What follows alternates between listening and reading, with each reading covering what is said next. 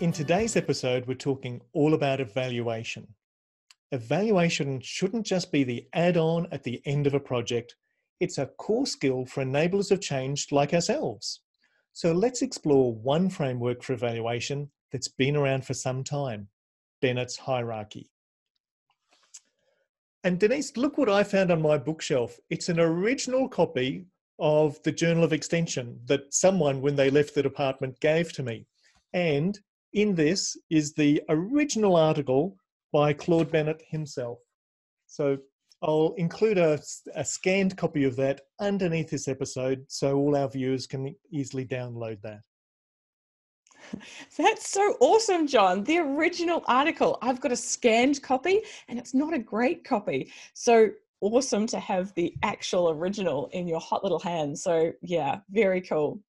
And to set the scene for this, we do head back to that 1970s, to that article when Claude Bennett worked as a specialist in evaluation with the Extension Service in the US Department of Agriculture. And he wanted to make sure that Extension was collecting information that was able to illustrate the effectiveness of Extension and help Extension improve its services to clients. So he developed 7 categories of criteria for evaluating extension programs based on what he called a 7-link chain of events. He put these into a hierarchy. Literally in his article, he describes this with a diagram of 7 steps. Yes, so let's go through each of these 7 levels. Starting at the bottom, we have level 1, and this is inputs. This is resources that are required to run extension programs, usually things like time, money, and extension personnel. Next up is level 2, and this is the activities, the extension activities, which could be workshops, field days, or resources produced.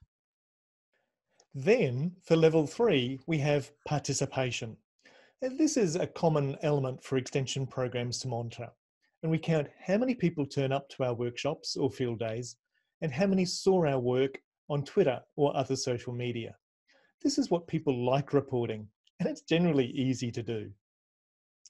Level 4 is reactions. That is the response of the participants to the activities.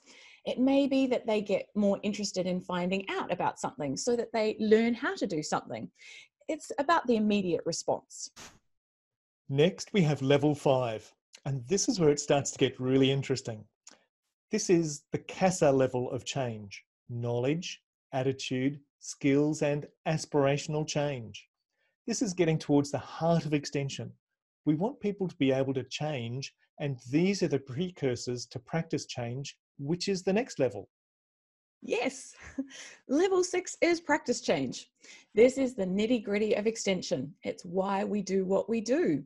This is the adoption of a new practice, technology, or skill. And finally, we get to level 7, which is the end results.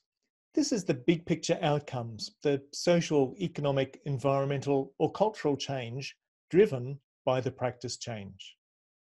So there you have the 7 levels of Bennett's hierarchy. Well, what do we do with them? Well, Claude had some pretty good tips for thinking about evaluation using that hierarchy. He pointed out that when you're thinking about evaluation of extension, the higher up the steps you can gather evidence, the stronger the evidence of impact. So the hierarchy forces you to ask questions about what level will you aim to get to? How high in the hierarchy can you gather evidence? Bennett was also a realist too, though, because he pointed out that the higher in the hierarchy you go, the greater the difficulty and cost of obtaining the evaluation data, especially hard data. So you need to know what your budget is like and what's realistic to try and gather data on. These questions are often overlooked when it comes to evaluation. So it's good practice as an enabler of change to have the chance to work this through and decide what is possible and why when evaluating a change program. This means you can be clear about the change you can track and the amount of time and effort required.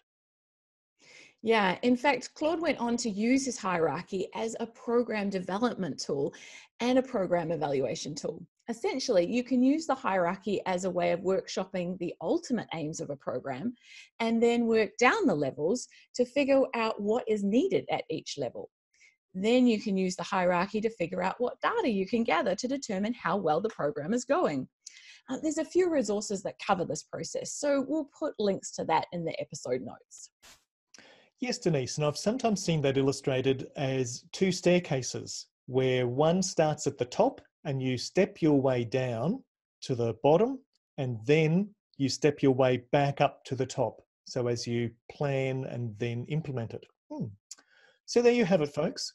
One useful framework for evaluation. There are others, but this one has been around for a while, well, since 1975, and used extensively in agriculture. We'll be looking at others down the track.